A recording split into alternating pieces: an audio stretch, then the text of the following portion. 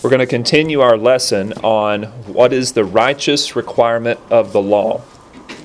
And last night we were talking through several different scriptures, and we started with Romans chapter 2, verse 28, that talks about the righteous requirements of the law. And what we looked through was, what exactly does that mean? What exactly does it mean to keep the righteous requirements of the law? And so that's what we're looking through today. What is it that God requires of us when it comes to keeping His Torah? Is it to earn salvation, or is it because we're saved we keep His Torah? Because we're saved. So we were looking at, well, let's just start with, keep a finger here in Psalm. Let's go back to Deuteronomy 10. For those that weren't here last night. So in Deuteronomy 10, the Lord tells us what He requires or what He expects of us.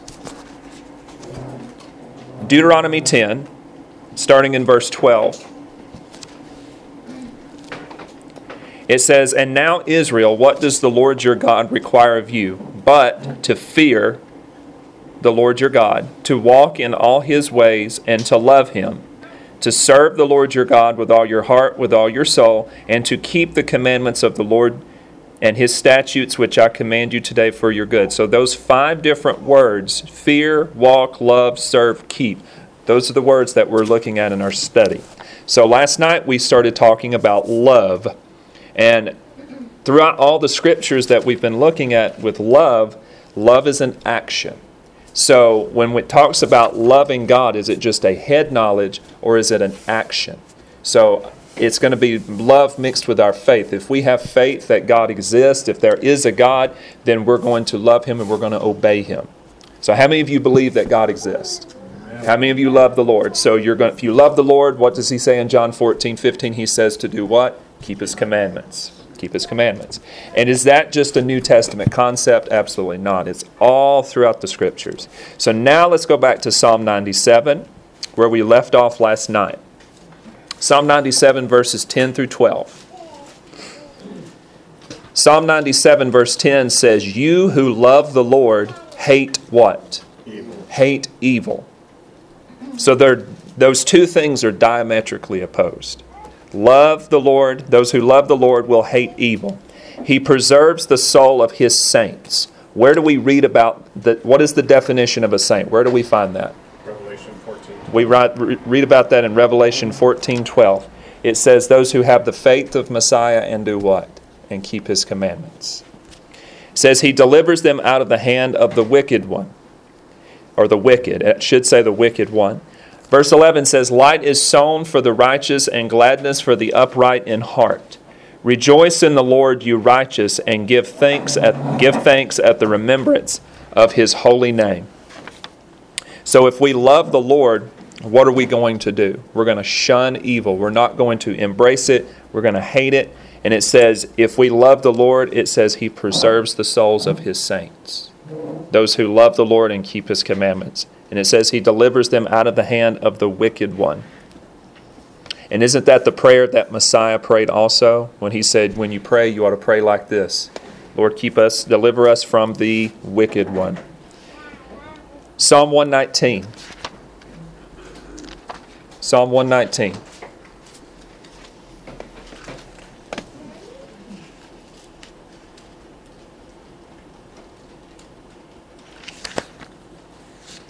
Psalm 119.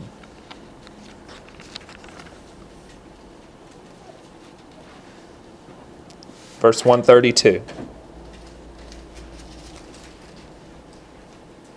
Psalm 119, 132. Psalm 119 is all about what an honor or how awesome it is to keep God's commandments. And Psalm 119, 132 says, "Look upon me and be merciful to me, as your custom is toward those who love your name." So what if we don't love the Lord's name? Is His custom going to be merciful to us? So His custom toward those who love His name is to look upon them and to be merciful to them, to show them mercy. So if you want God's mercy, it says you have to love Him. Psalm 145.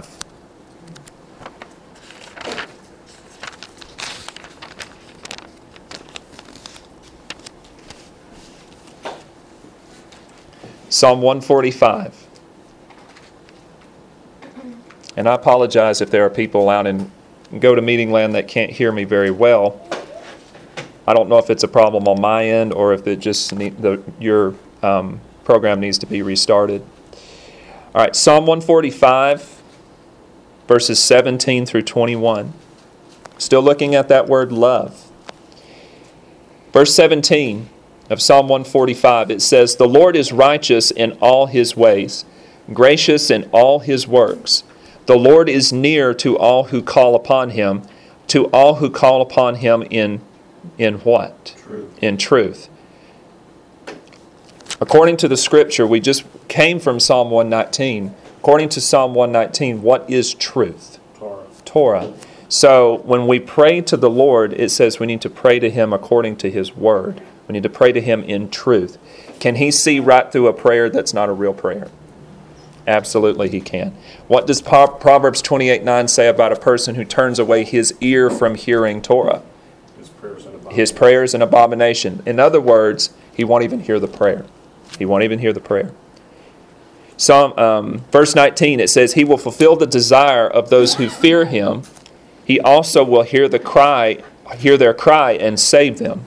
The Lord preserves or guards," that word is shomer, the Lord preserves all who love Him, but all the wicked He will destroy. "My mouth shall speak the praise of the Lord, and all flesh shall bless His holy name forever and ever." So who does the Lord preserve? Those who love Him. And if you think about that word shomer, that makes me think of the guardian of Israel neither sleeps nor slumbers, but who is He guarding over? Is He guarding over the wicked, or is He guarding over those who love Him? Those who love Him. That's what the Scripture says. All right, Isaiah 56. Isaiah 56. If you're familiar with Isaiah 56, you know what the topic is before we even turn there. Isaiah 56 is all about the Sabbath. And not just about the Sabbath, but who's going to be keeping the Sabbath. Isaiah 56, starting in verse 6. It says, "Also the sons of the foreigner." Now I got to stop there. When we see the word foreigner, what is that Hebrew word? Nakar. That's nakar. Now, the word nakar means a pagan, somebody who does not worship God. But it says, "Also the sons of the foreigner who join themselves to the Lord to serve Him." So that means they are no longer what? They're no longer pagan. They're no longer worshiping other gods. It says, "who join themselves to the Lord to serve Him, and to love the name of the Lord, to be His servants." Do you see the parallelism there? If you love the name of the Lord, you will be His servant. "Everyone who keeps from defiling the what? Sabbath. The Sabbath. And holds fast my covenant, even them I will bring to my holy mountain." My holy mountain refers to the kingdom, the Messianic kingdom. "And to make them joyful in my house of prayer. Their burnt offerings and their sacrifices will be accepted on my altar. For my house shall be called a house of prayer for" who? All nations. Now, who quoted that in the New Testament? Yeshua did. Messiah did, when He was running the money changers out of the temple. Now, with Messiah being a rabbi, when He throws out a verse, what is He expecting the people around Him to do? Put it in context. So when he throws out that verse and he expects people to put it into context, what is the context of my house of prayer? My house shall be called a house of prayer for all nations. That means in the kingdom we're all going to be keeping what? Sabbath. We're going to be keeping Shabbat. Verse 8, "The Lord God who gathers the outcasts of Israel says, yet I will gather to Him others besides those who are gathered to Him." So who is the Sabbath for? Is it just for the Jews? How many of you have heard it called the Jewish Sabbath? I think we read that this morning. I read it somewhere, heard it somewhere, the Jewish Sabbath. Does the Lord ever call it the Jewish Sabbath? Never. He never calls it that. He calls them my Sabbaths. Where does He call them my Sabbaths? Exodus 31, Exodus 16. Let's look back at Exodus 16. You're right. He does call them my Sabbaths. So look at Exodus 16. Or actually, Exodus 31 is a better place. Exodus 31. And Ezekiel 44. We'll look at both of those. Exodus 16, he talks about the Sabbaths, plural, of the Lord. Is there more than one type of Sabbath? Yes, there's the weekly Sabbath. There's the 7-year Sabbath called the Shemitah. So there's the high Sabbath. So there are all types of different Sabbaths. But look at Exodus 31:12. It says, "And the Lord spoke to Moses, saying," so whose words are these? Are they Moses' words or are they the Lord's words? They're the words of the Lord. Verse 13, it says, "Speak also to the children of Israel." The children of Israel is a broad collective term for all those who have the faith of Israel. It says, saying, surely the Jews' Sabbaths, the Jewish Sabbaths, Israel's Sabbaths. No, it says, my Sabbaths you shall keep. For it is a sign between me and you throughout your generations, that you may know that I am the Lord who sanctifies you. So, is it just because the Lord rested on the Sabbath day, on the seventh day, is that why we keep Sabbath? That's one reason, but what's the big reason? What did the Lord say right here? If you keep Sabbath, it's a what? Sign. It's an oath. It's a sign that you worship the true and the living God. What does that word sanctifies mean? I believe it means to set you apart and make you different. So if you are sanctified by keeping Sabbath, that means you are set apart. Now, if you tie that back to what we read in Isaiah 56, it says, everyone who holds fast and keeps from defiling the Sabbath, what is he going to do? He's going to welcome them into the kingdom. Are we going to be keeping the Sabbath in the kingdom? Well, here's one place, but on the mouth of two or more, let all things be established. You said Ezekiel 44. So let's go to Ezekiel 44. So Ezekiel 44. So we read in Exodus 31, the Lord calls them my Sabbaths. So they belong to Him.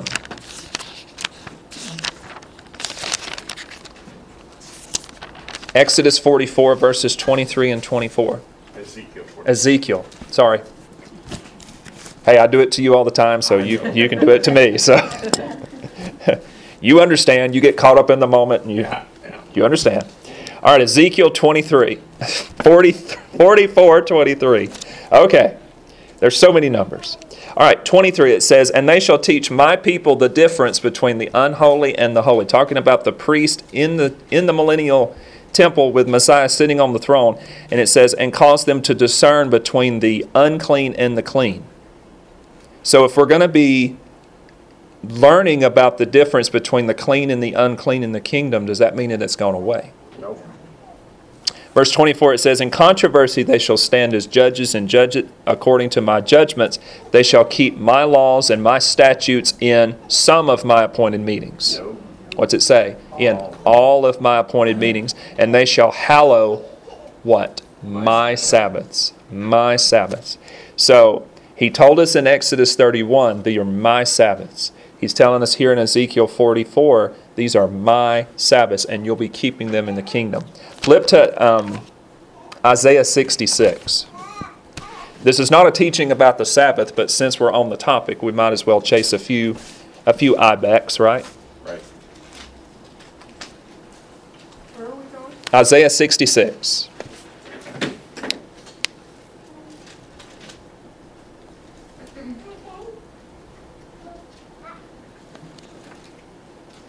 All right, Isaiah 66. Are we going to be keeping Sabbath in the kingdom? Starting in verse 22, it says, for as the new heavens and the new earth which I will make shall remain before me, says the Lord, so shall your descendants and your name remain. And it shall come to pass that from one new moon to another, and from one Sabbath to another, all flesh shall come to worship before me, says the Lord. Do you notice it does not say from one Sunday to another? It says from one Sabbath to another. So how important, has this happened? Are we in the new heavens and the new earth yet? No. So this has not happened. This is yet future. And look what the Lord is saying. From one new moon to another and from one Sabbath to another, all flesh will come to worship before me. So the Sabbath is a sign. But ultimately, what does the Sabbath teach? Let's look at Hebrews chapter 4. What does the Sabbath ultimately teach? Why is it so important to God? He mentions it in Leviticus 23 along with the appointed times of God. But it's the first one he mentions. He said, 6 days a week you may work, but on the seventh is a day of Sabbath rest. Why is that so important to God? In Hebrews 4:9, it says, there remains therefore a rest for the people of God. Don't you wish the translators would have translated that word rest correctly? Because it's sabbatismos, which means a Sabbath rest. So in verse 9 of Hebrews 4, it says, there remains therefore a rest for the people of God. That is a Sabbath rest, a sabbatismos. So what does the Sabbath ultimately teach? It teaches the establishment of the kingdom. That seventh day, that 7,000th year, the Sabbath rest of the Lord. So ultimately teaching about the Messianic kingdom. All right, so this wasn't a teaching about the Sabbath, but since we just happened to go that way, I just figured we would look at a few scriptures. So if we love the Lord, we're going to keep His commandments. That's how we can sum up what we just talked about. So part of showing the Lord that you love Him is honoring and sanctifying the Sabbath, treating it different from other days. All right, so next we're going to be looking at what it means to fear the Lord. So in Deuteronomy 10, the 5 different things He said to do. He said one of them was to love the Lord your God. Because according to what the Lord said in Matthew, He said this is the first and great commandment, is to love the Lord your God. But we're going to look now at what it means to fear the Lord your God. The word fear in the Hebrew is the word yareh, which is Y-A-R-E. Looks like yer, but you would pronounce it yareh. And it's Hebrew word 3372 in the Strong's Concordance. We're going to look at several scriptures about fearing the Lord your God. What exactly does that mean? Let's look at Deuteronomy 6. You'll notice throughout this lesson, when we look at all these particular words, you're going to notice that we go to Deuteronomy a lot.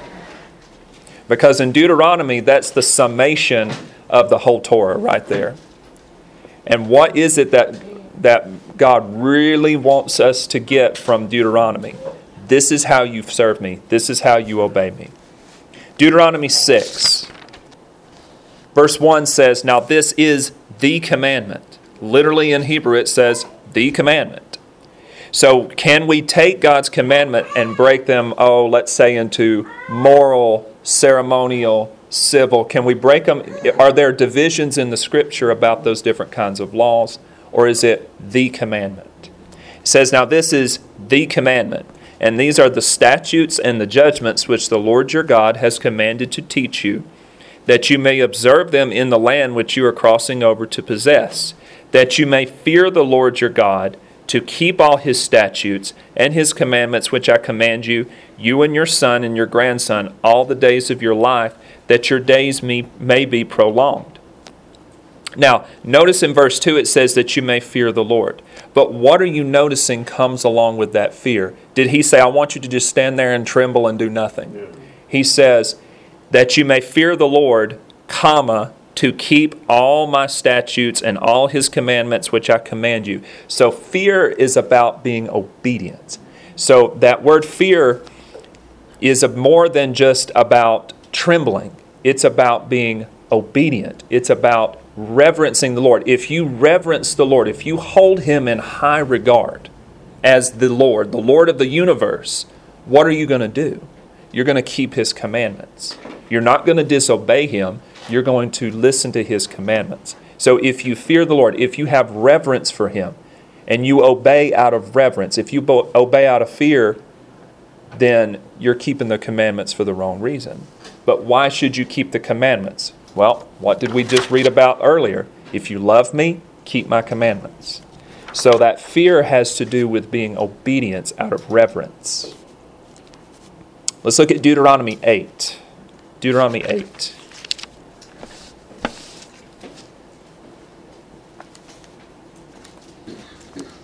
Deuteronomy 8, verses 5 and 6.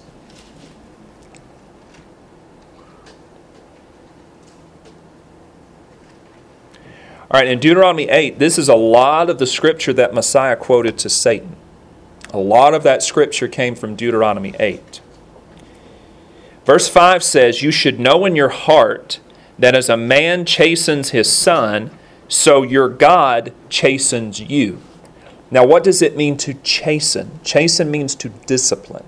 So if God did not discipline us when we sinned, what would we keep doing? We would keep sinning.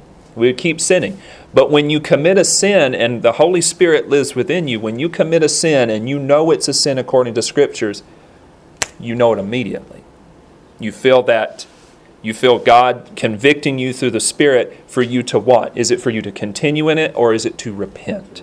It's to repent. God is calling you to repentance.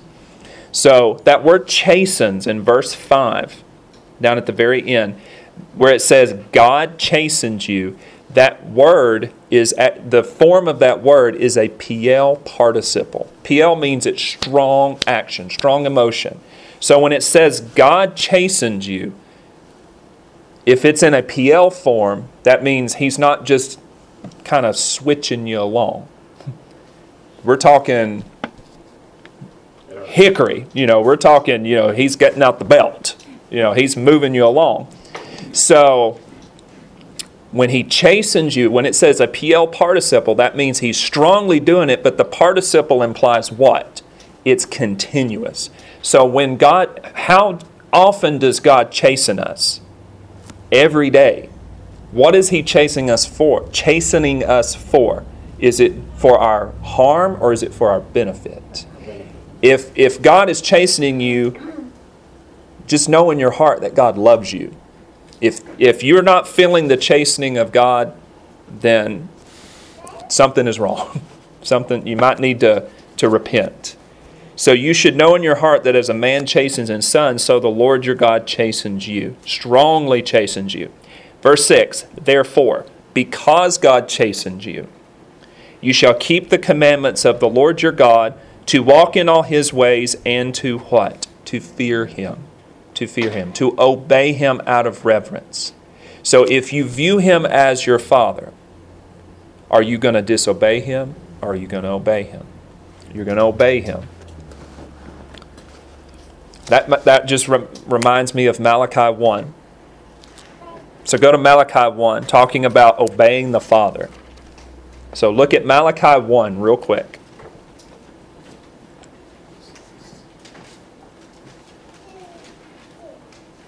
Malachi 1, verse 6. Malachi 1:6 says, "A son honors his father, and a servant his master. If then I am the father, where is my honor? And if I am a master, where is my reverence, says the Lord of hosts, to you priests who despise my name.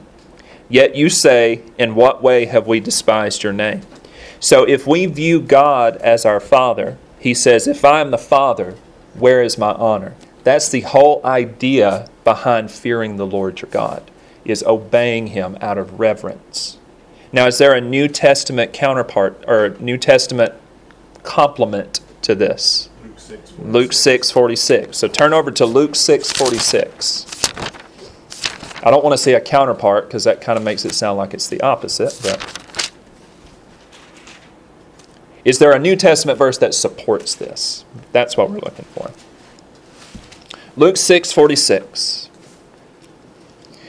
These are Messiah's words. It says, "But why do you call me Lord, Lord, and not do the things which I say?" So God is saying, if you're just going to give me lip service, and you're going to call me Lord, Lord, but not do one single thing that I say, He's saying, don't just save your breath. Just save your breath. Because those words, Lord, Lord, where have we seen those words, Lord, Lord? Matthew 7. Matthew 7. Let's go to Matthew 7. Matthew 7. But Daniel, I thought you were talking about fearing the Lord. This is all about fear and obedience of the Lord. If you view God as your Father, as your God, as your Lord, you're going to obey Him out of reverence. You're going to do what He says. Matthew 7:21. It says, "Not everyone who says to me, 'Lord, Lord,' shall enter the kingdom of heaven, but he who does the will of my Father in heaven." So those who do the will of the Father are obedient to the Father. They obey out of love and out of reverence. It says, "Many will say to me in that day, 'Lord, Lord, have we not prophesied in your name, cast out demons in your name, and done many wonders in your name?'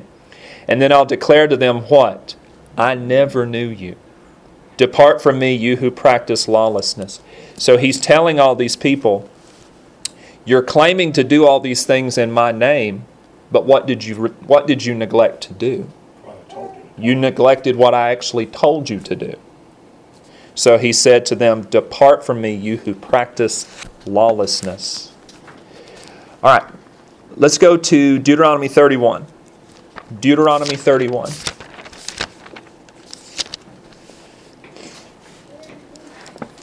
Normally when we go to we are reading this part. Never mind. I was going to say, normally when we go to Deuteronomy 21, we read about the reading of the Torah. And that's what we're going to be reading.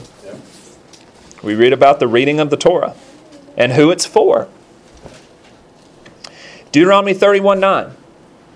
It says, "So Moses wrote this law," talking about the book of Deuteronomy, "and delivered it to the priests, the sons of Levi, who bore the ark of the covenant of the Lord, and to all the elders of Israel. And Moses commanded them, saying, at the end of every 7 years, at the appointed time in the year of release." The word year of release, that's Shemitah. So if you've heard of the Shemitah, the mystery of the Shemitah, that's a Sabbath. That's the Sabbath year every 7 years. So at the end of the year of release, at the Feast of Tabernacles, when all Israel comes to appear before the Lord your God in the place which He chooses, that's Jerusalem, you shall read this law before all Israel in their hearing. It literally says, read it in their ears. So that means that they're going to hear it. Verse 12 says, "Gather the people together." Here's who. Here's who gets to hear it. "Men and women and little ones, and the stranger, the Ger, who is within your gates, that they may hear and that they may learn to fear the Lord your God and carefully observe all the words of this law." Do you see the phrase, "carefully observe all the words of this law"? Those two words, that phrase, "carefully observe," literally in the Hebrew says, you will guard to do. You will guard to do. So when it says carefully observe, that kind of sounds like, when you observe something, you just kind of, okay, I'll think about it. But God is telling them through Moses, you will guard it to actually do it. So you're not just going to think about it, you're going to do it. Verse 13, here's why. "And that their children who have not known it may hear and learn to fear the Lord your God as long as you live in the land which you crossed the Jordan to possess." So the purpose of hearing the law read every 7 years was for what purpose? That the people may hear and learn to fear the Lord. That's the purpose. So they will know how to be obedient, and then helping them, He knows how to fear the Lord and how to teach it to the next generation. Because where did Israel always fall short? Teaching it to the next generation. Because if you think about the book of Deuteronomy, who followed Moses? Joshua. When we read in the book of Judges, how many generations after Joshua did the children of Israel fall into idolatry? One generation. One generation. So the generation that followed Joshua fell right back into the sins that Moses said over and over and over. Because if you read in Deuteronomy, it says that Moses spoke to the children of Israel. When you see that word in the Hebrew, the word spoke means he was pounding the podium, so to speak. So he was really strongly trying to encourage them, don't give up, don't neglect following the Lord. And what did they do? They fell into the same vicious cycle they've been caught in since that time. All right, let's go to 1 Samuel chapter 12. Is it important to teach our children the words of God? Absolutely. Absolutely. 1 Samuel 12. That includes all ages. All ages. Yeah, absolutely. It sure does.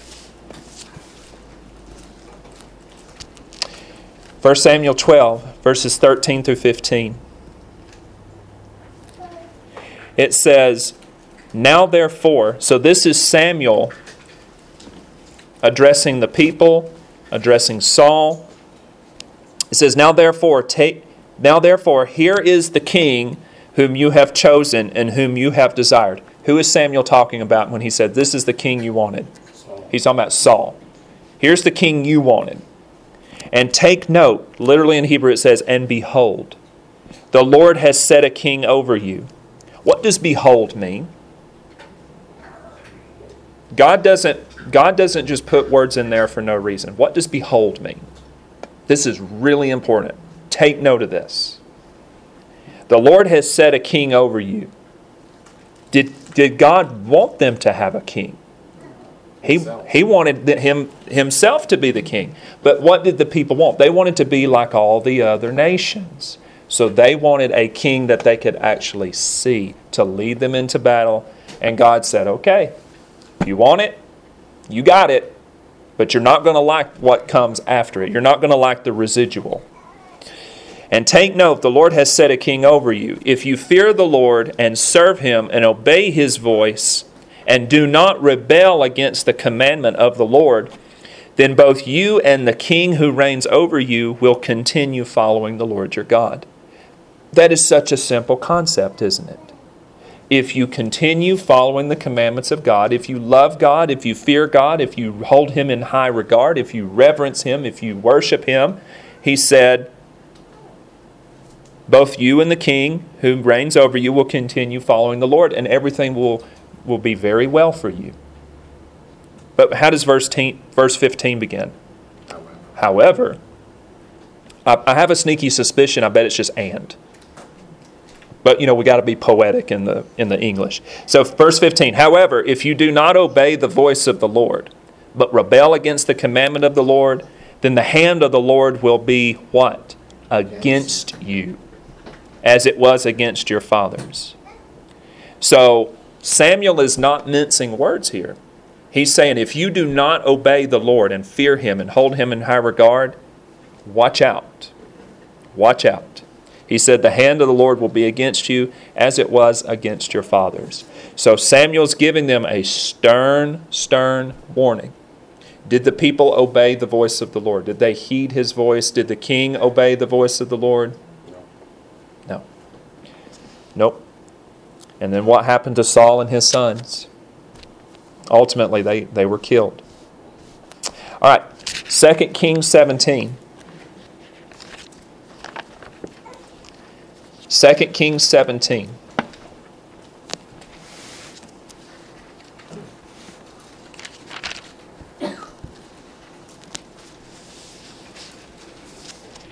I feel like 2 Kings 17 is a very powerful portion of Scripture because it lays out the sins of Israel and it lays out the sins of Judah. It's just kind of an itemized list of here's what you don't need to do. So 2 Kings 17, starting in verse 7. So this is around the time of King Hoshea, who was the last king of the northern kingdom. He was taken into Assyrian captivity. In verse 6. In verse 6, yes. Yeah, it says in verse 6, it says, "In the 9th year of Hoshea, the king of Assyria took Samaria and carried Israel away to Assyria and placed them in Halab and by the Habor, by the river Gozan, in the city of the Medes." Verse 7 says, "And for so it was," here's why. Here's why they were taken into captivity.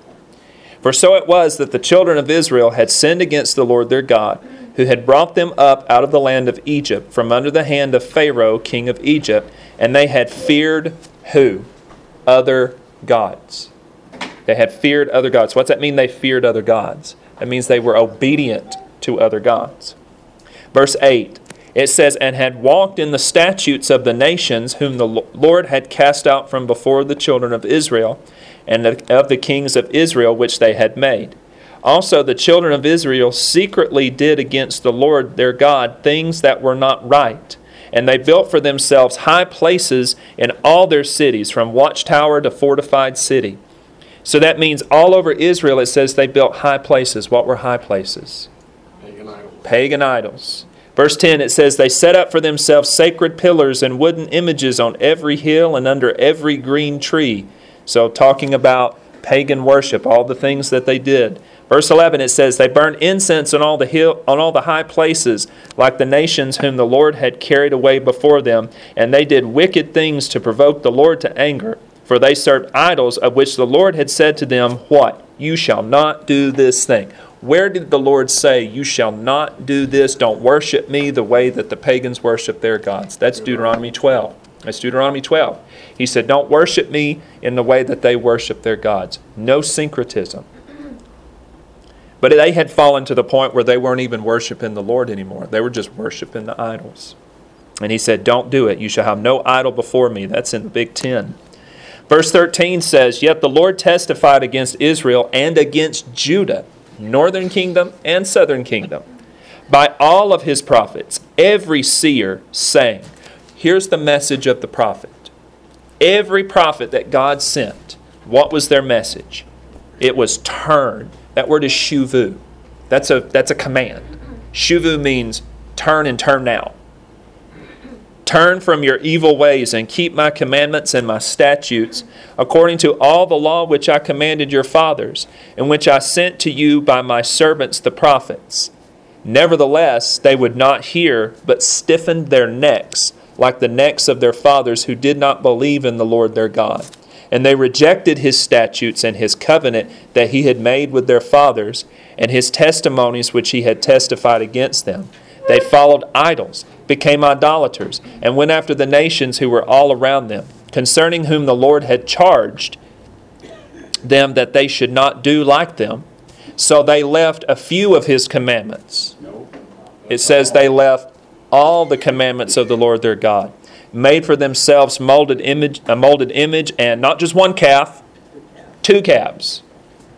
Made a wooden image and worshipped all the host of heaven and served Baal. Who brought in Baal worship to the northern kingdom? Jezebel. Verse 17 it says, and they caused their sons and daughters to pass through the fire. That's talking about Moloch. It's wicked. Practiced witchcraft and soothsaying, and sold themselves to do evil in the sight of the Lord to provoke him to anger. Therefore the Lord was very angry with Israel and removed them from his sight. There was none left but the tribe of Judah alone.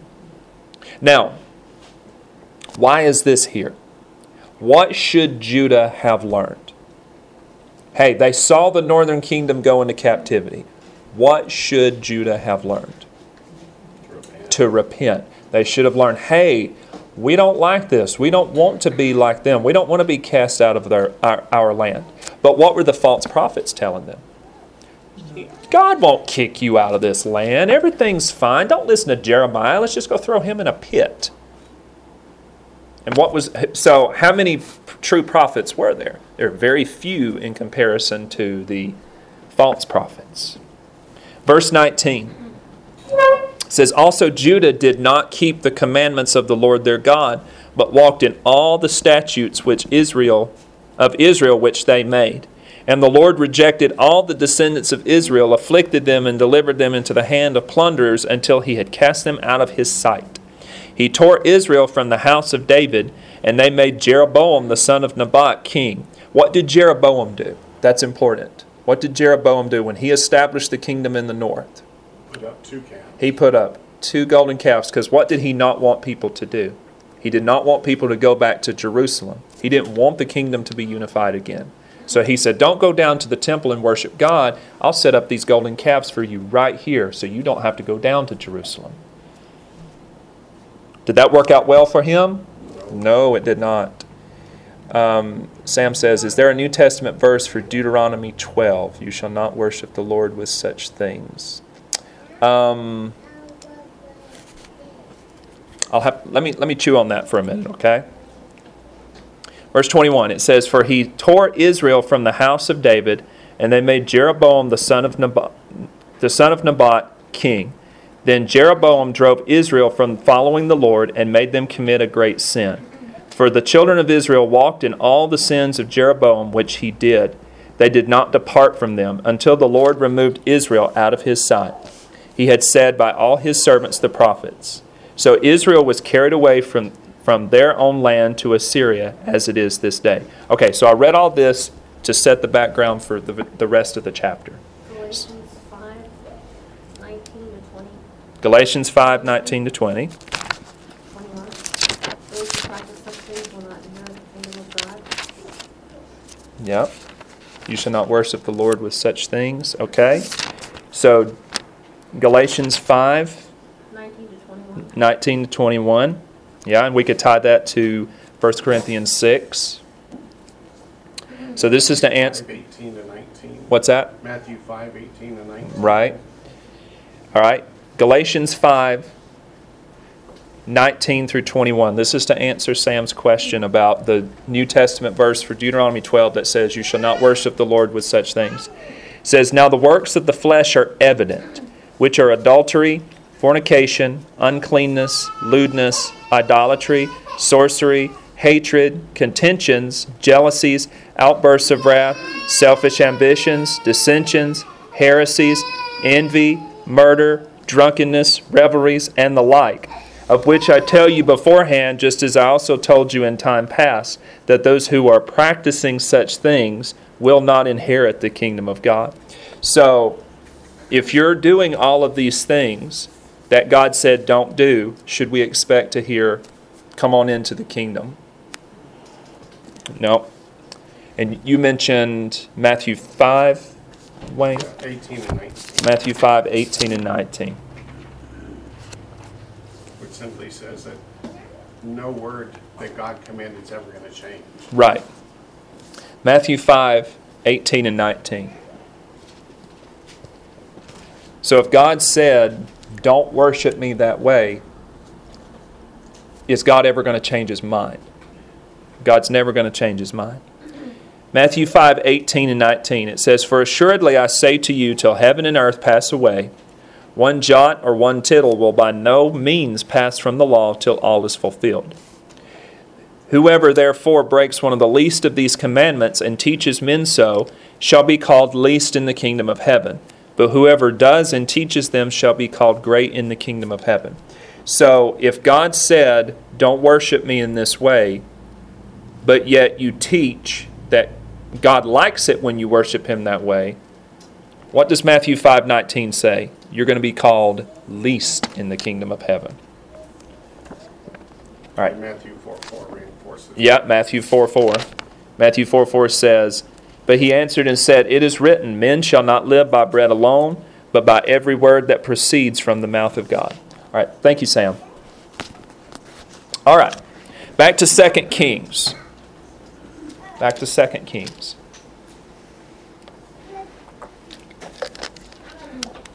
All right, verse 24.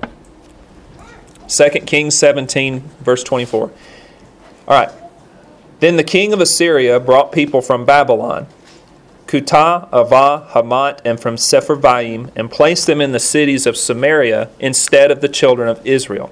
All right, so are these going to be good, godly people that are inheriting this land? No. No. "And they took possession of Samaria and dwelt in its cities. And it was so at the beginning of their dwelling there that they did not fear the Lord, because the Lord sent lions among them which killed some of them."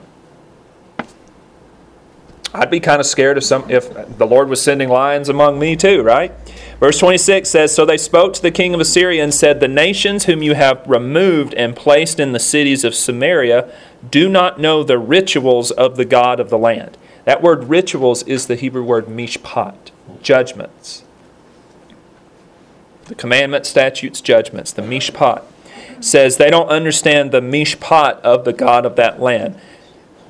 "Therefore he has sent lions among them, and indeed they are killing them because they do not know the mishpat of the God of that land."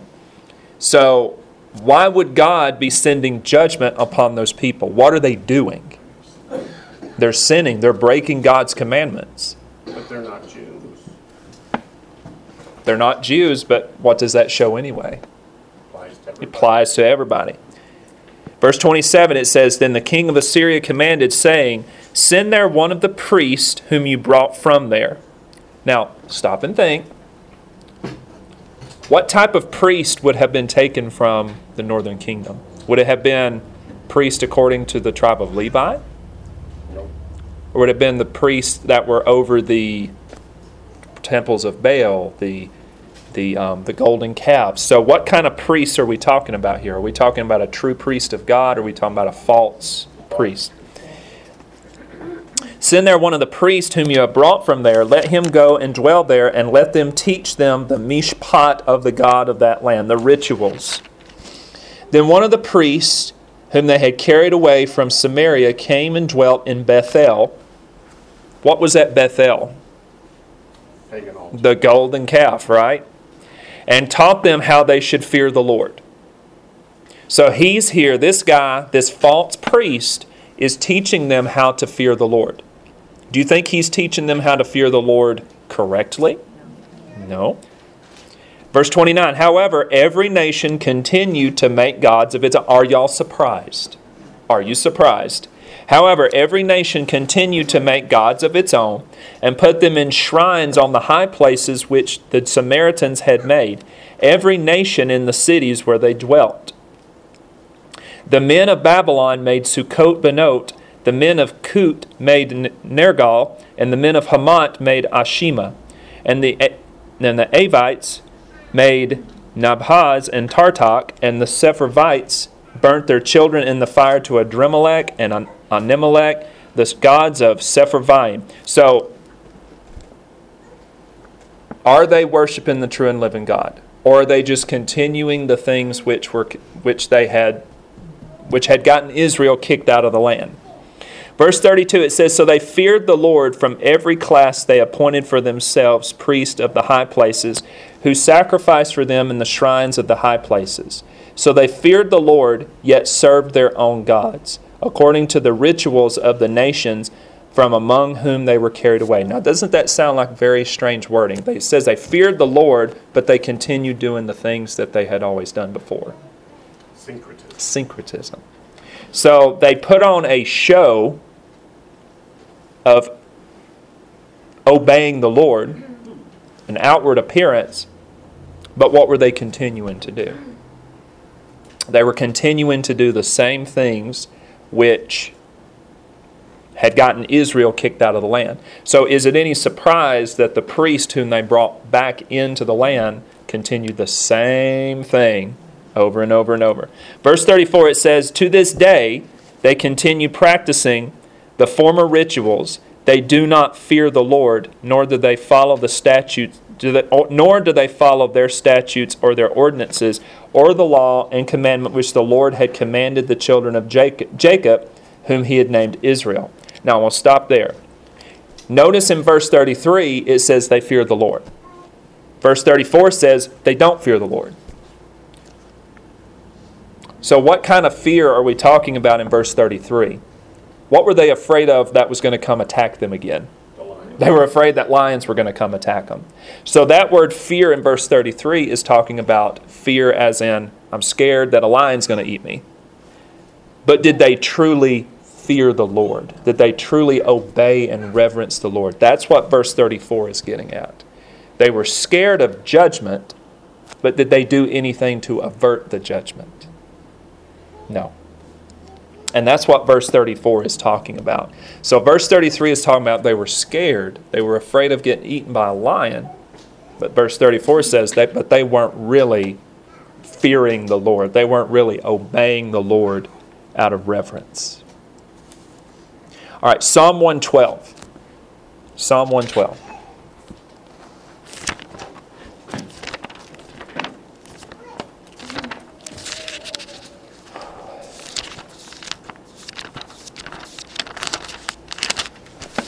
Psalm 112.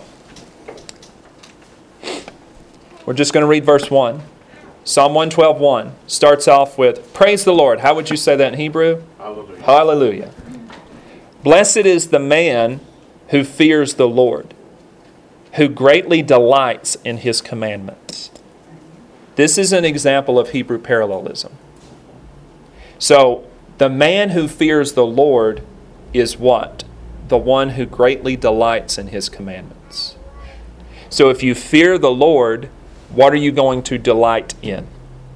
You're going to delight in His commandments. Those two phrases are parallel. So one who fears the Lord greatly delights in His commandments. So if we think back to what we just read in 2 Kings 17, when it says the people did not fear the Lord, that means they did not delight greatly in His commandments. They were just afraid of getting eaten by lions. All right. So we're going to move on to the next point. So we've talked about what it means to love the Lord. We've talked about what it means to fear the Lord. Now we're going to talk about what it means to walk in all His ways. The word walk in Hebrew is halak. H-A-L-A-K, halak. And it's Hebrew word 1980. And we're going to look at several places where the word halak is used. All right, let's start in Deuteronomy 28. Sam, Yes? what does it mean when you say the Hebrew number? The Hebrew number is part of the Strong's Concordance. So a concordance is where they take every Hebrew word, every Greek word in the Scripture, and every word has a number to help you reference it. Oh, okay. So that's what it means, because a lot of people are listening online that have a concordance pulled up and they're just looking up the number. All right, you're welcome. You're welcome.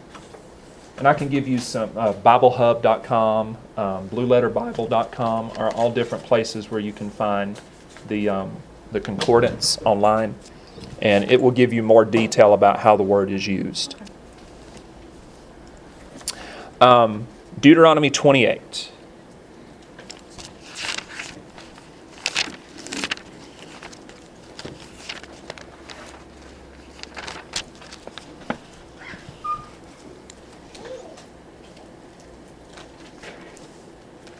All right, read verses 9 and 10, talking about walking in all of His ways. Verse 9 says, the Lord will establish you as a holy people to Himself, just as He has sworn to you.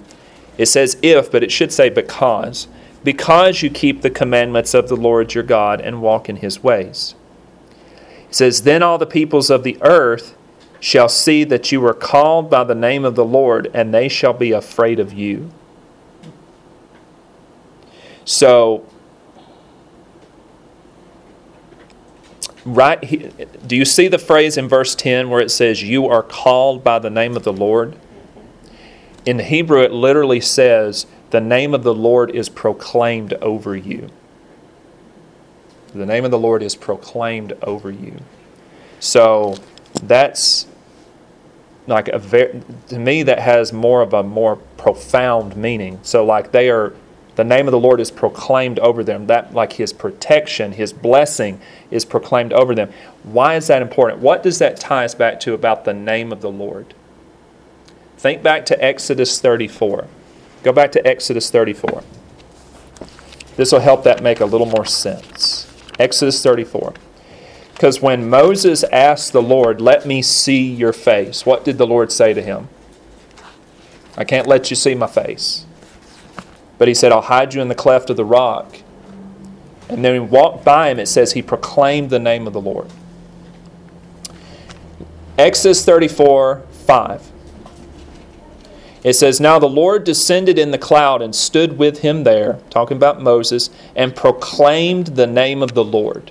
So that's the same phrase used in Deuteronomy 28 when it says the name of the Lord is proclaimed over them.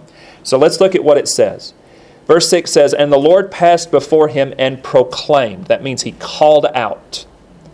The Lord God, merciful and gracious, long-suffering, abounding in goodness and truth, keeping mercy for thousands, talking about thousands of generations, forgiving iniquity and transgression and sin, by no means what? Clearing the guilty. Clearing the guilty. visiting the iniquity of the fathers upon the children and the children's children to the third and fourth generation. If you tie that back to Exodus 20, what part does Exodus 20 add to that? The third and fourth generations of those who what? Hate him. So when it says back in Deuteronomy 28, the name of the Lord was proclaimed over the people, he was saying, I will bless you if you walk in my ways.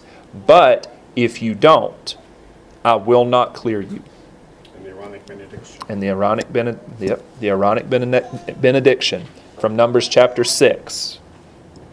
Yep.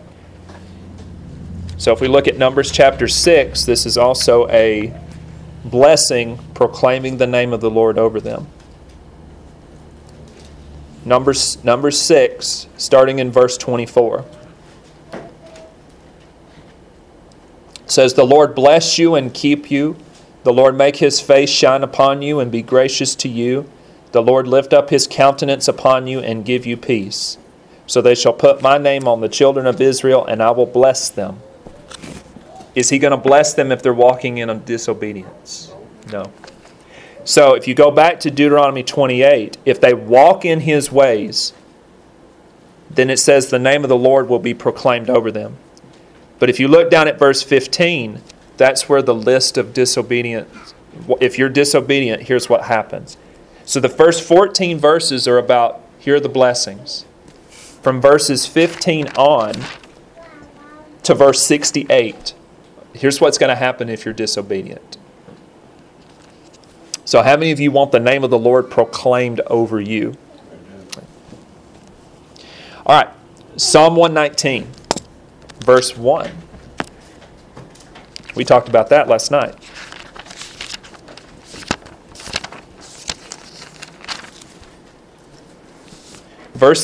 Psalm 119, verses 1 through 3. The first word says blessed, but really in the Hebrew it says happy. Happy are the undefiled in the way, who walk in the law of the Lord. So those who walk in the way of the Lord are what? Undefiled in the way. So there's more Hebrew parallelism. If you're undefiled in the way, you walk in the law of the Lord. Verse 2, it says, blessed are those who keep his testimonies, who seek him with the half heart. No, whole heart. Whole heart. They also do know what? Iniquity. Is iniquity an occasional, I made a boo-boo, I made an error? No. Iniquity is ongoing sin. Ongoing, unrepentant sin. They walk in his ways. So the undefiled, the ones who walk in the way of the Lord, says they do no iniquity and they walk in all of his ways. They walk in all of his ways. And it says they seek him with the whole heart. You know, that kind of reminds me of Hebrews 11:6. Let's flip over to Hebrews 11:6, because that phrase, they seek him with the whole heart, reminds me of the definition of faith. What is faith?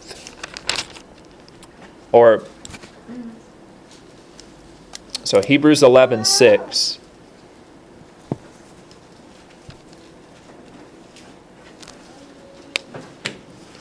Hebrews 11:6, it says, but without faith it's impossible to what?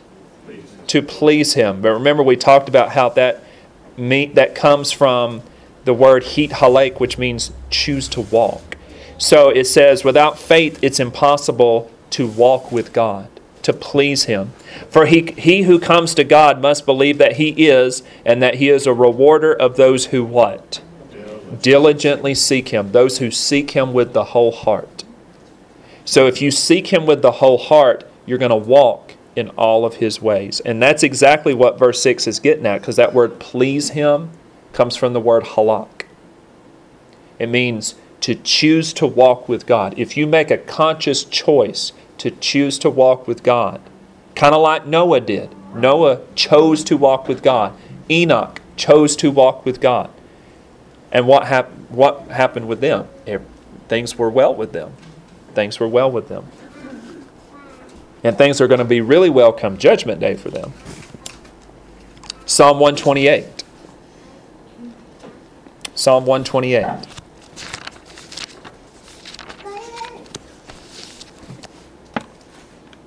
All right, so Sam said, is there also Hebrew parallelism, Psalm 119, 1 through 4? Yep. Lots of it, yep. Psalm 119 is pretty much nothing but Hebrew parallelism.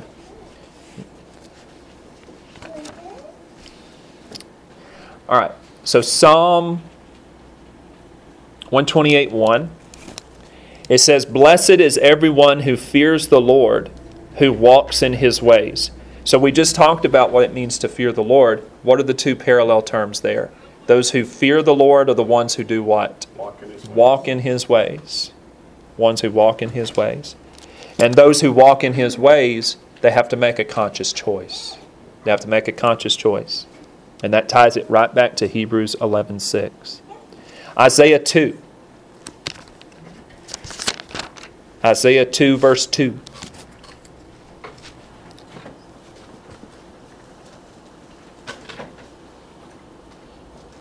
Isaiah 2:2 says, "Now it shall come to pass in the latter days." What is that Hebrew phrase? Acharit hayamim. Acharit hayamim means literally the end of days. So it shall come to pass in the end of days. So has this happened yet? No. That the mountain of the Lord's house shall be established on top of the mountains and shall be exalted above the hills. That mountain is referring to the Messianic kingdom. And it says it will be over all the other kingdoms and all the smaller kingdoms of the earth. That's what the mountains and the hills refer to. And all nations shall flow to it. Wait a minute. Shouldn't that say all Jewish people flow to it? It says all nations shall flow to it. Many people shall come and say, "Come, let us go up to the mountain of the Lord, to the house of the God of Jacob. He will teach us his ways, and we shall walk in his paths. For out of Zion shall go forth the Torah, and the word of the Lord from Jerusalem." So it says, he will teach us his ways, we'll walk in his paths. So his ways are his paths. The law shall go forth from Jerusalem. So when it says, for out of Zion or out of Zion shall go forth the law, what's parallel to the law right here? His ways, his paths, the word of the Lord. All of those phrases are parallel. That's the wonderful thing about Hebrew parallelism. If you don't understand what one thing means, just keep reading and you'll find out what it means. That's the great thing about Hebrew parallelism. It sounds redundant, but it's there to help us clarify our understanding. So we have 4 words here, or 4 phrases that refer to the Torah. His ways, his paths, the law, the word of the Lord. Ephesians 2. So now we're going to the New Testament. Do you think the concept of walking with God is going to be different in the New Testament? Well, we just read in Hebrews, so we know the answer is no. Ephesians chapter 2. Ephesians chapter 2. Verses 8 and 10. Talk about walking with God. It says, "For by grace you have been saved through faith, and not of yourselves, it is a gift of God, not of works, lest any man should boast." Can we save ourselves? No. We cannot save ourselves. Faith or salvation is by faith. But what did we read in the book of Hebrews? Without faith, it's impossible to what? To please God. And really that could be translated as to walk with God. So without faith, it's impossible to walk with God. So if you want to please God and diligently seek God, you're going to have to walk with God. And you're going to have to walk in the same direction as God. Verse 10. It says, "For we are his workmanship, created in Messiah Yeshua for good works, which God prepared beforehand." So you mean these good works were not just something that he just sat down one day and said, "How can I burden the people? How can I put a heavy yoke? It's so hard to bear on the." It says, these good works were created beforehand that we should what? Walk in them. So if we walk in those good ways, those good works, those are works that were created for us beforehand. So how long has the Word of God been? In the beginning was the Word was with God, and the Word was God. All right, 1 Peter chapter 1. 1 Peter chapter 1.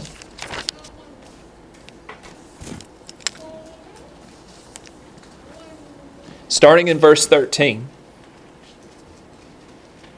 Still looking at the word walk. It says, therefore, gird up the loins of your mind, be sober, which means be in your right mind, and rest your hope fully upon the grace that is to be brought to you at the revelation of Yeshua the Messiah, as obedient children, not conforming yourselves to the former lust, as in your ignorance. So Peter says, before you were saved, you were ignorant, especially of the things of God. So now that you are saved, now that you are walking in the ways of God, look at what verse 15 says. But as he called you, but as he who called you is holy, you also be holy in some of your conduct. It says all your conduct. Because it is written, be holy for I am holy. Boy, this is a power-packed verse right here. Verse 15, do you see the word conduct? Yep. The word conduct comes from the Hebrew word halak. Yep. To walk. So you should be holy in all of your walk. You should be holy in all of your walk. So how you walk, how you conduct yourself should be holy, because it is written, be holy for I am holy. Now, Peter being a rabbi, he's going to throw out a verse, and he's expecting you to put it in context. Where do we see the phrase, be holy for I am holy? That's Leviticus 11. That tells us what's the difference between something that's clean and something that's unclean. So let's look back at Leviticus 11. Leviticus 11. So the mere fact that Peter is quoting from Leviticus, does that mean that the law was abolished, nailed to the cross when Messiah died? No, it doesn't mean in Acts 10 God told them to eat pigs either. That's right. So here's my thinking, just something for you to chew on. If the law was abolished and it was done away with, Peter would be quoting from a dead book.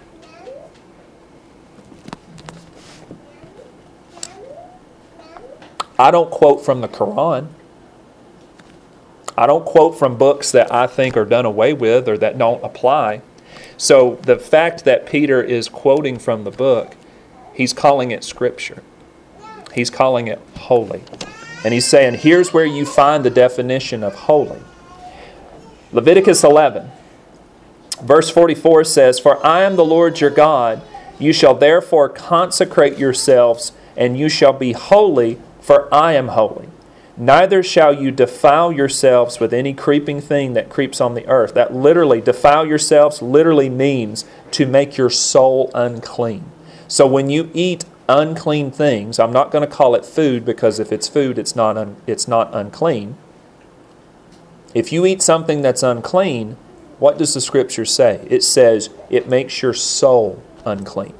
It defiles your soul, your very being. Verse 45 says, for I am the Lord who brings you up out of the land of Egypt to be your God. You shall therefore be holy, for I am holy. So, does God dwell in the midst of uncleanness? No. That's the point he's trying to get across. I do not dwell in the midst of uncleanness. Because we are the temple of the living God. Where does it talk about not touching the unclean things? 2 Corinthians. Let's look at 2 Corinthians real quick. Okay, then I have a question. You have a question. Go ahead. Okay. This may be way out there, but... Okay. Okay, so Yeshua rode on a donkey, Yeah. and a donkey is unclean. But it wasn't a dead donkey. He didn't eat the donkey.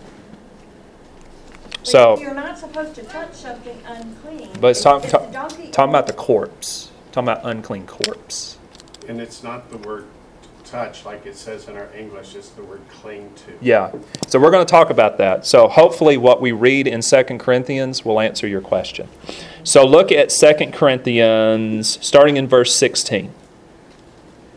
It says, and what... Did I say... 2 Corinthians 6, verse 16. You know what I'm talking about, don't you? I do. Your mouth gets ahead of your brain. Don't Verse 16 of chapter 6. So 2 Corinthians 6:16. It says, "And what agreement has the temple of God with idols? For you are the temple of the living God. As God has said, I will dwell in them and walk among them. I will be their donkey. I will be their God." And I had the word donkey in my head. "I will be their God, and they shall be my people." I was still thinking about your question. So, all right. I will be their God, and they shall be my people. Therefore, come out from among them and be separate, says the Lord. Do not touch what is unclean. That word touch literally comes from the word naga or naga, which means to cling to.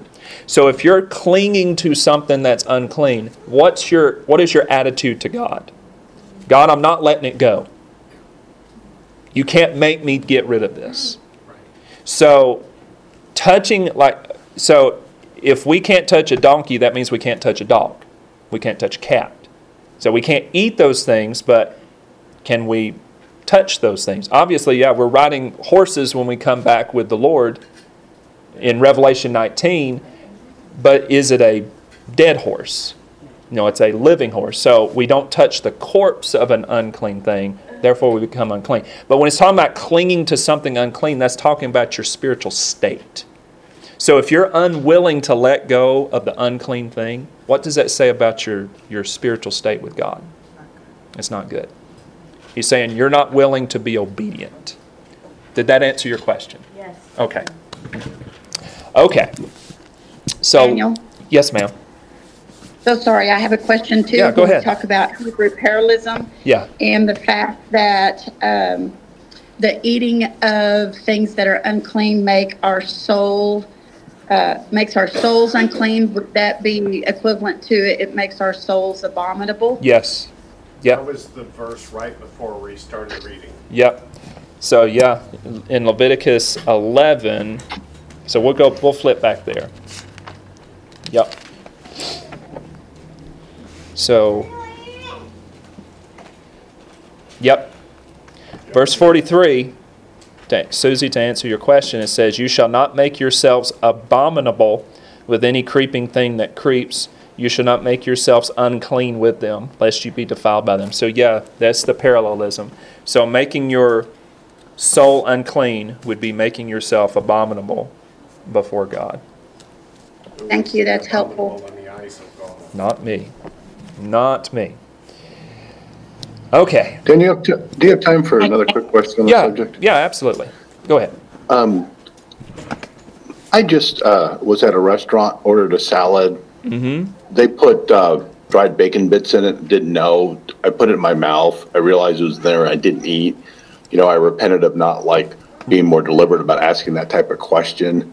I know that's not a routine practice that I do. Right. But based upon making your soul an abomination, it does give me pause a little bit more. Anything else I should be thinking or doing with respect to that? As far as going to a restaurant, is that what you're talking about? Well, that's just after the event. It's something I felt bad and ashamed of, that I didn't think about it and do it. Right. But it's now occurred. I've prayed about it. I've repented about it. Best I know how. Yeah, when it comes to... It just strikes me that, but when you talk about your soul's now an abomination, I know it's not like a continuous practice where I'm not seeking it out. I'm doing my best to make sure I'm not having that going on. But that language is rather profound and almost shocking. It is, and it should cause you, like you said, it should cause you pause. And when it comes to, thinking about things that are unclean, it's really where you run into a lot of difficulty is going to a restaurant. Like you said, the bacon bits put on the salad. Going forward, you'll be more inquisitive. Hey, is there going to be bacon on this salad? But even stuff as much as a grill. If there's a grill, this is me personally. If I know that there is a grill that cooks pork alongside of chicken on the same grill, I'm not going to order chicken because that pork is cooked on the same grill as that chicken. So that's just, that's helping me to not break that commandment the best I know how. Do we know everything that goes on in that kitchen? We don't. But, it's always good to do research, to look at what do restaurants put in their food. So, like, for example, P.F. Chang, which is a Chinese restaurant that my wife and I used to eat at, we did some research on some things that they put in their food, and almost every food item on the menu uses oyster sauce. Oyster sauce. You don't know that, but when you look at the breakdown of what they put in their food, almost every, because they list it in their allergens list, like the shellfish allergens list, almost every food item except, I think, just plain boiled rice.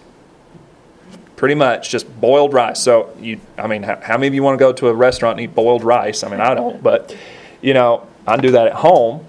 But those are just things you have to be careful of. And especially now, that they're hiding different things within the ingredients list. Like when you see natural flavors on an ingredient list, that could be a whole list of things that it could be. It could be derived from a plant. It could be derived from an unclean animal. You don't know. So those are just things that I do that kind of safeguard my choices as far as food goes. I know that was a very long-winded answer, but I hope that answered your question. No, I appreciate it. Thank you. What it means by abominable, should we look at Isaiah 66:17? Yeah, Isaiah 66:17 to give us a little bit more clarification on what it means to be abominable, or the abomination. So Isaiah 66.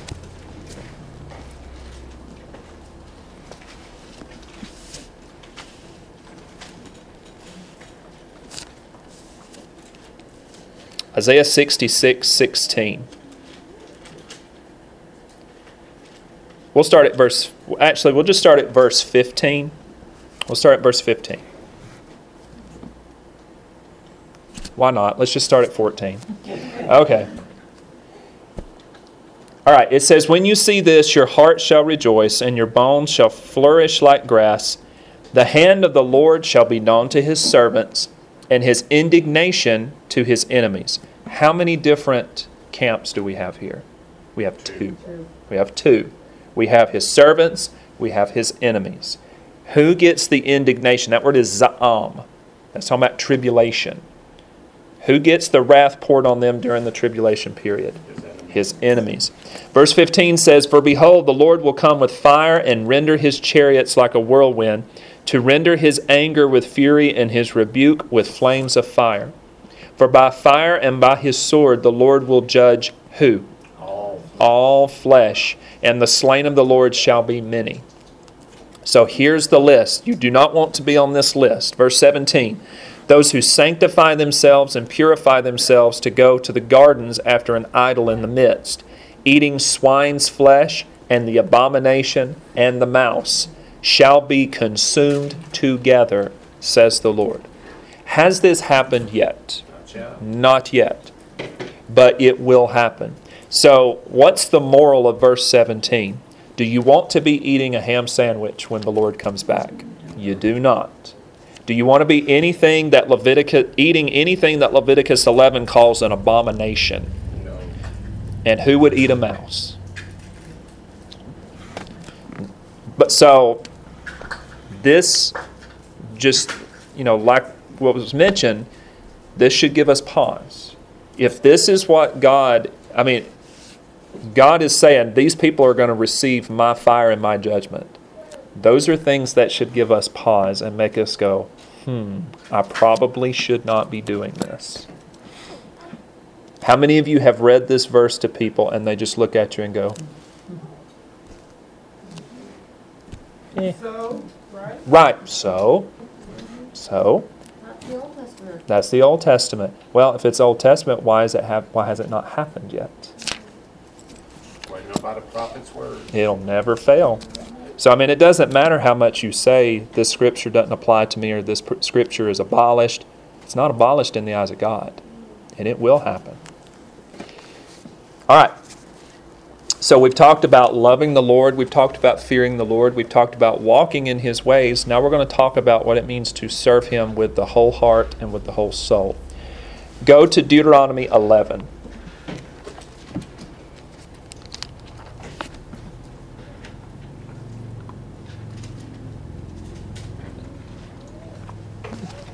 Deuteronomy 11.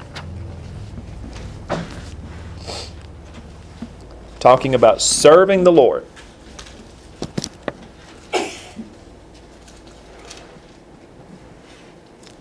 Verse 13.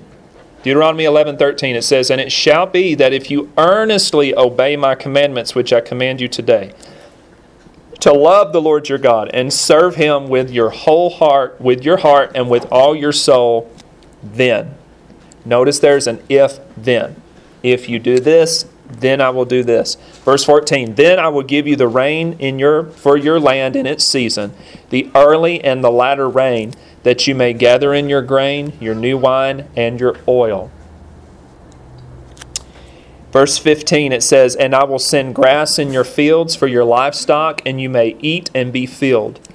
Take heed to yourselves, lest your heart be deceived, and you turn aside and serve other gods and worship them.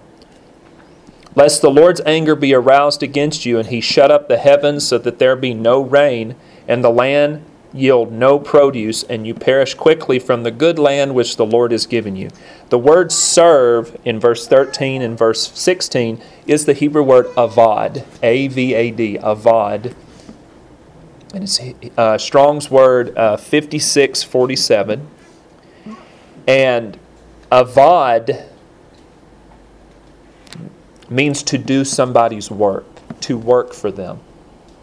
Because the Hebrew word for a slave is eved. So the word avad means to do somebody's work. So when God says to worship or to serve other gods, that means that you're obeying their commandments. And the other gods, what were their commandments? They were not godly commandments. They were not godly commandments. So God is saying, you need to serve me. You need to do what I'm asking you to do with all your heart and with all your soul. And in verse 16, where it says to serve other gods and worship them, do you see the word worship in verse 16? That word in Hebrew is shachah, S-H-A-C-H-A-H. Hebrew word 7812, and it literally means to bow down. To bow down. So, it's more than just doing the work of the other god. The Lord is saying, don't bow down to them, don't worship them. That's what He's saying. Daniel? Yes, ma'am. Isn't that what America does with Christmas? You're talking about bowing down at the Christmas tree? You could look at it that way. Because how many idols are December the 25th festivals? All of them. Yep. We're in that season right now, aren't we? It's just one continuous, people look at them as different holidays, but in my mind it's just one continuous pagan holiday until the next one begins. So. Do you mean all the holidays that are coming up? Mm-hmm. Yep. How about Thanksgiving? Thanksgiving, I think Thanksgiving was like when it was the first Thanksgiving was like a modeled after Tabernacles. So, Feast of Tabernacles. So, depending on where you look, some people say, yeah, it's pagan. Some people, because, talking about harvest festivals and all that. And then other people are like, no, it's not. So, it's just, but, the big obvious ones like Halloween, I mean, yeah. Christmas, all of those are the big ones. It's the obvious, but somebody's been arguing with me all week long that Halloween's not pagan. Really? Yeah, that surprised me too. What was the reasoning? That is simply a day to honor the dead, like Memorial Day. Okay. It's got a lot deeper origins than that. Oh, yeah, it does. All right. Joshua 24. Joshua 24. Talking about serving the Lord.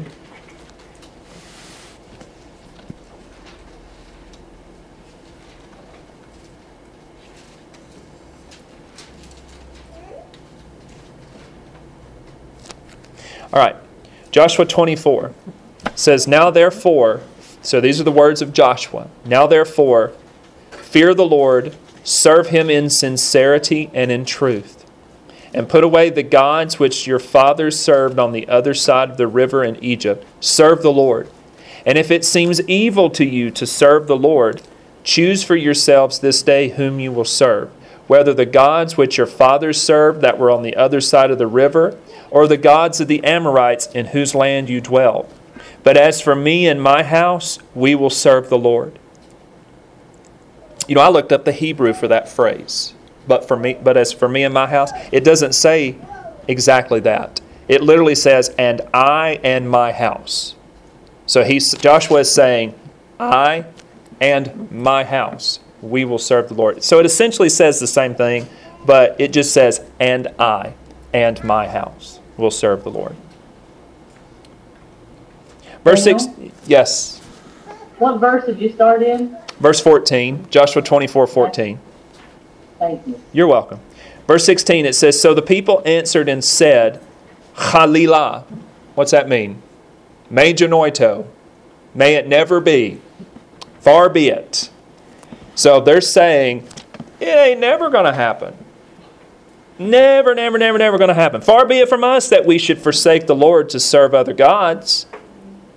For the Lord our God is He who brought us and our fathers up out of the land of Egypt, from the house of bondage, who did those great signs in our sight, and preserved us in all the way that we went, and among all the people through whom we passed. And the Lord drove out from before us all the people, including the Amorites who dwelled in the land. We will serve the Lord, for He is our God. So they're saying pretty much, it ain't never going to happen. We're going to serve the Lord no matter what. Me genoito. Far be it from us. If you're wondering what me genoito means, me genoito is God forbid. So they're pretty much saying, Joshua, it's not going to happen. We're going to serve the Lord. But look at Joshua's response. He can see right through it.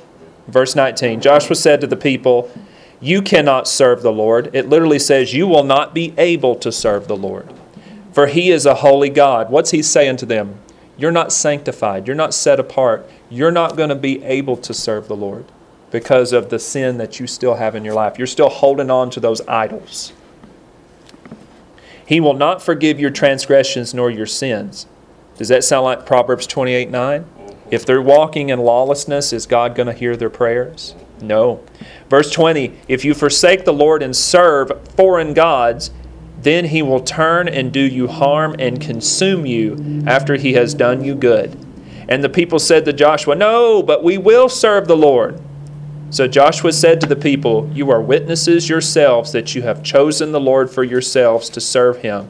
And they said, "We are witnesses." So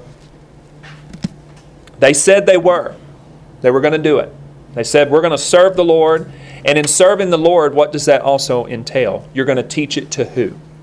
You're going to teach it to your children. All right, flip the page about 2 pages. Go to Judges chapter 2. I mentioned it earlier, but I didn't show it to you. So in Joshua 24, Joshua was about to die. He was 110 years old. He was about to die. Look at Judges chapter 2, verse 10. So this is right after the death of Joshua. Verse 10 says, in Judges chapter 2, it says, when all that generation had been gathered to their fathers, another generation arose after them who what? Did not know the Lord, nor the work which he had done for Israel. Verse 11, then the children of Israel did evil in the sight of the Lord and served the Baals. So how many generations are we after Joshua? One generation. One generation. And they've already fallen into pagan and idol worship. Can we go back to Joshua 24 for a minute? Joshua 24. Yeah, you stopped in verse 22, but look at verse 23. And the word are instead of were. Yep. Verse 23. Joshua 24:23. It says, now therefore, he said, put away the foreign gods which are among you. Does that say the foreign gods which were among you? No. No. That means they are currently here. They're saying, we will serve the Lord. While they're holding, to their idols." yeah, while they're holding an idol under both arms, yeah. And incline your heart to the Lord God of Israel. And the people said to Joshua, the Lord is our God, the Lord our God we will serve, and his voice we will obey. In the back of Joshua's mind, if we could see Joshua in a little thought bubble above his head, he'd be going, yeah, right. Yeah, right. All right. Daniel, Yes. in Deuteronomy 32, Moses taught them a song, and God had told Moses that they're going to forsake me. I already know that in the future, so I want you to teach this song to them. Yes. So it'll be a witness against them. Yep. And it talks about in verse 32:6, it says they provoked the jealousy of foreign gods. So Yep. they were supposed to sing this song that Moses taught it to the children to sing, and that song itself witnessed and testified against them that they weren't going to follow. That's it. And it says they were supposed to sing this song, right? They were supposed to sing it and sing the words of it. So what does that tell you? If you don't keep those things at the forefront of your mind and continuously do them, it just falls off the rails, doesn't it? All right, 1 Samuel. Thank you, Rachel. 1 Samuel chapter 12. 1 Samuel chapter 12. Verses 24 and 25. We were here just a moment ago talking about the charge of Samuel to the people of Israel. Saying, be careful with this king. Verse 24, 1 Samuel 12:24, it says, only fear the Lord and serve him in what? In truth, according to the Scriptures, according to the Torah, with all your heart. For consider what great things he has done for you. That word consider, it literally means see. So Samuel is saying, look around and see what the Lord has done for you. But if you still do wickedly, you shall be swept away, both you and your king. Is that a maybe? You may be swept away? No, you will be swept away. And we read about it in 2 Kings chapter 17. All right, 1 Chronicles 28.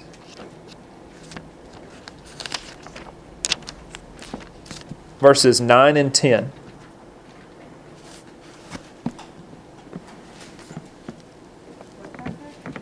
Chapter 28, 1 Chronicles 28, verses 9 and 10.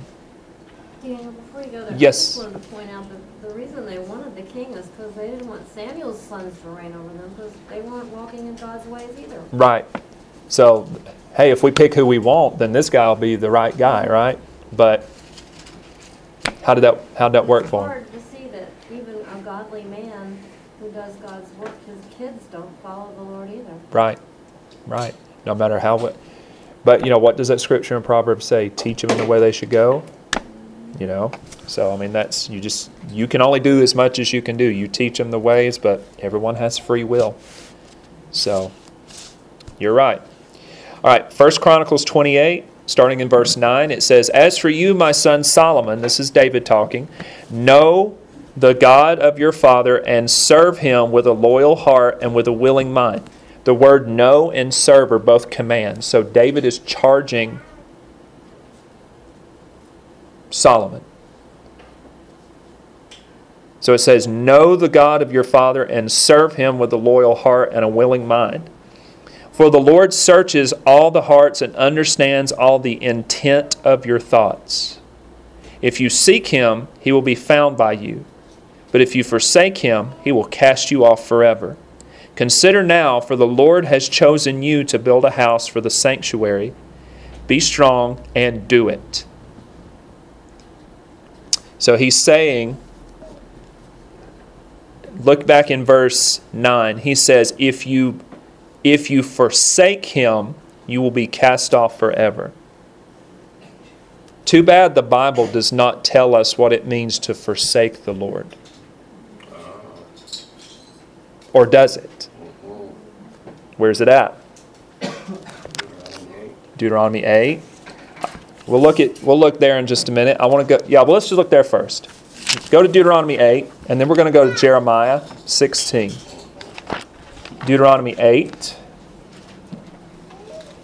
Deuteronomy 8 uses the word forget. Jeremiah uses the word forsake. So we're going to look at both. What it means to forget the Lord and what it means to forsake the Lord. Deuteronomy 8:11. Beware that you do not forget the Lord your God. That means here's how you do it. By not keeping his commandments, his judgments, his statutes, which I command you today. So how do you forget the Lord according to the Lord himself? By forgetting his commandments, by not keeping his commandments, his judgments, and his statutes. All right, go to Jeremiah. Jeremiah 16.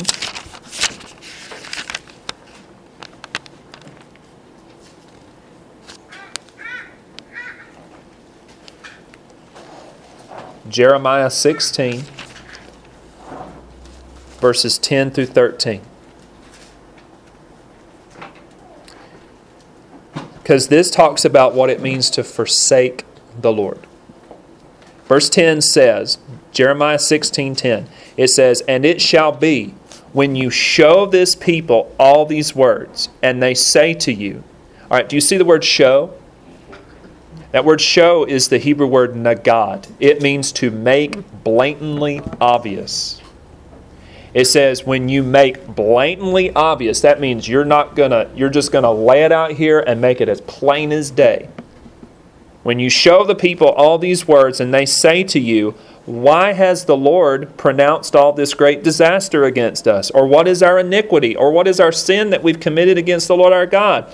Then you shall say to them, because your fathers have forsaken me, says the Lord. They have walked after other gods and have served them and worshipped them and have forsaken me and not kept my law. So, what is God telling the people? What is he making blatantly obvious to the people? You have forsaken me by not keeping my law.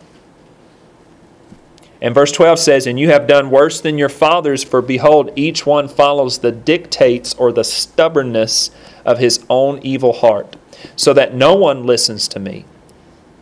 Therefore I will cast you out of this land into a land that you do not know, neither you nor your fathers, and there you will serve other gods day and night, where I will not show you favor.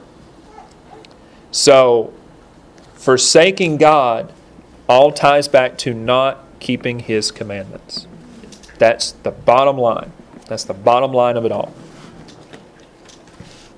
And it said back in 1 Chronicles 28, David told Solomon, he said, if you forsake the Lord, he will cast you off forever. Is that a veiled threat? No. Matthew 4. Matthew 4. Matthew 4.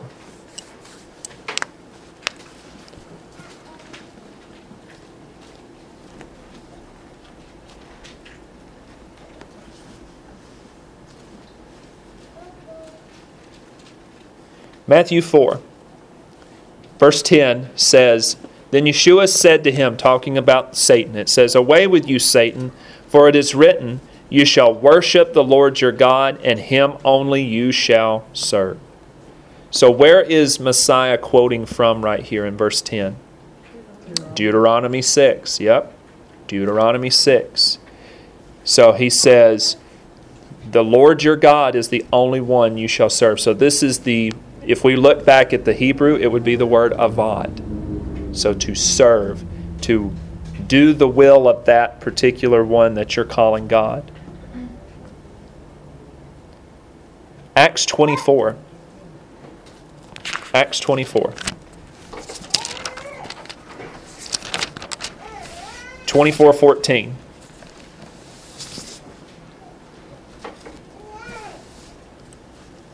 So this is Paul talking before Felix. Paul says, but this I confess to you, Acts 24:14, it says, but this I confess to you, that according to the way which they call a sect, so I worship the God of my fathers, believing all things which are written in the law and in the prophets. So you see the word worship, so I worship the God of my fathers. That's the word from where we get the word avad. So that means, so you could take out worship and put serve. So I serve the God of my fathers, believing all things which are written in the law and in the prophets. And that word believing, that's a present participle. That's ongoing, continuous action. So did Paul believe the law and the prophets until he met the Lord on the road to Damascus and then say, I'm putting all that stuff aside? Or did he continue believing in the law and the prophets? Continue believing. Because what do the law and the prophets teach? Messiah. They teach all about Messiah. Because, let me prove that. Go back to Luke 24. Somebody might say, well, how do you know? Let's go back to Luke 24.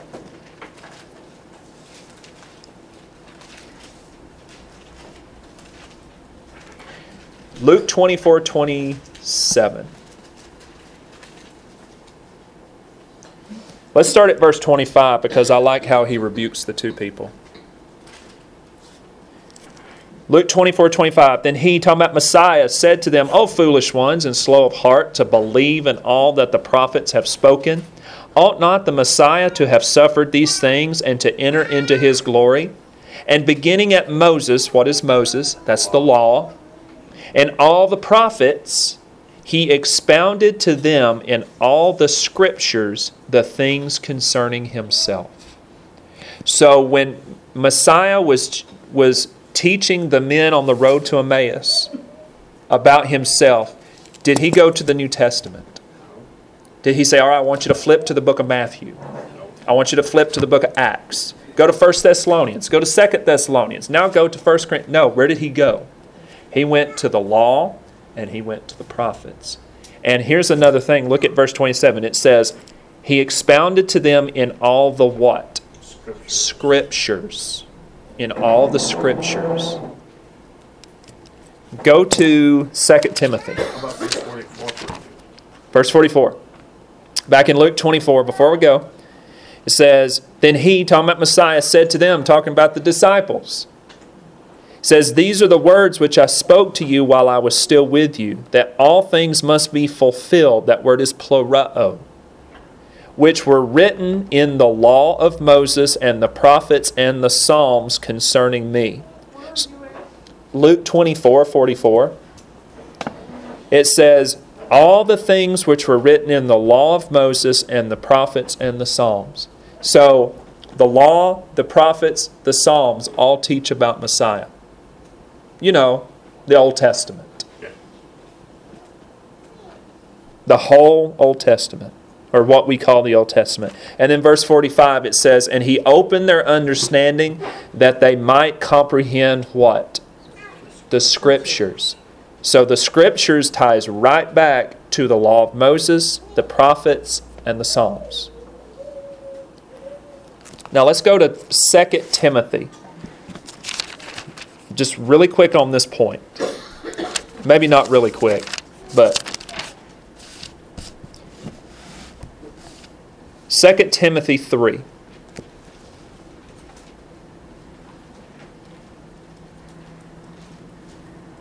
Because Paul said back in Acts 24, he said, I'm still believing in everything that's written in the law and all the prophets. And we looked at why. in Luke, it says, because all those things teach about the Lord. They all teach about Messiah. So if we say those things are abolished, then what are we taking away? We're taking away the building blocks. We're taking away the things which teach us about Messiah. 2 Timothy 3:14.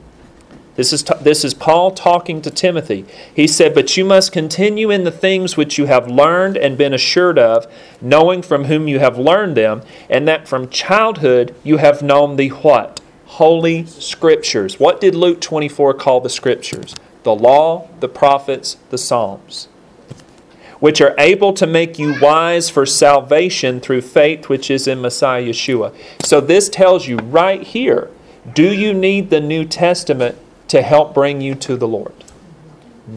It says, you could use the Scriptures, the Old Testament, to teach somebody about Messiah. What did Philip teach the Ethiopian eunuch from? Isaiah 53, and brought him to salvation. Verse 16, it says, all Scripture, that's every Scripture, is given by inspiration of God. It's God-breathed. That means it comes out of the mouth of God, and is profitable for doctrine, for reproof, for correction, and instruction in righteousness. What does the word Torah mean? Does it mean law? It really means instruction. So Scripture is given for doctrine, reproof, correction, instruction in righteousness. That's all. That the man of God may be complete, thoroughly equipped for every good work. There's one more place I want to take you before we end for today, and that's John chapter 10, talking about the word Scripture.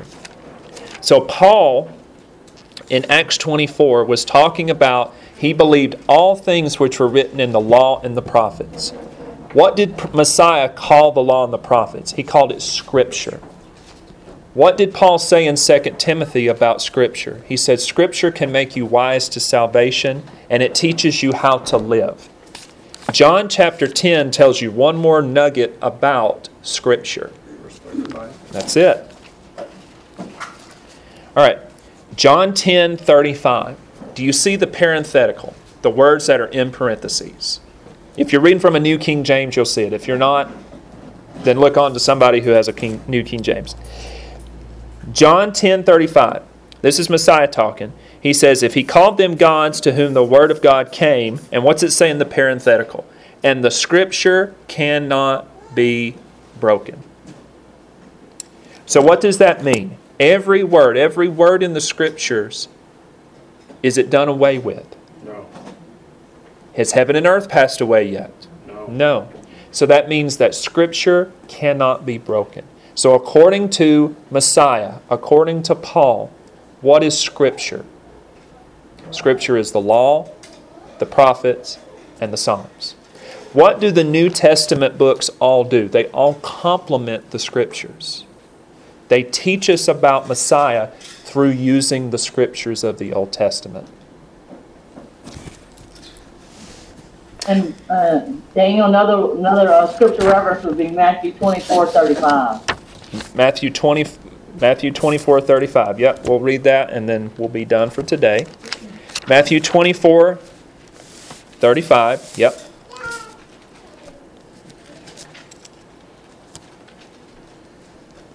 Matthew 24:35, it says, heaven and earth will pass away, but my words will by no means pass away. That's about as clear as it gets, isn't it? My words will not pass away. We'll pick up next time, Lord willing, in Revelation 22, still talking about what it means to serve Him with all your heart and with all your soul.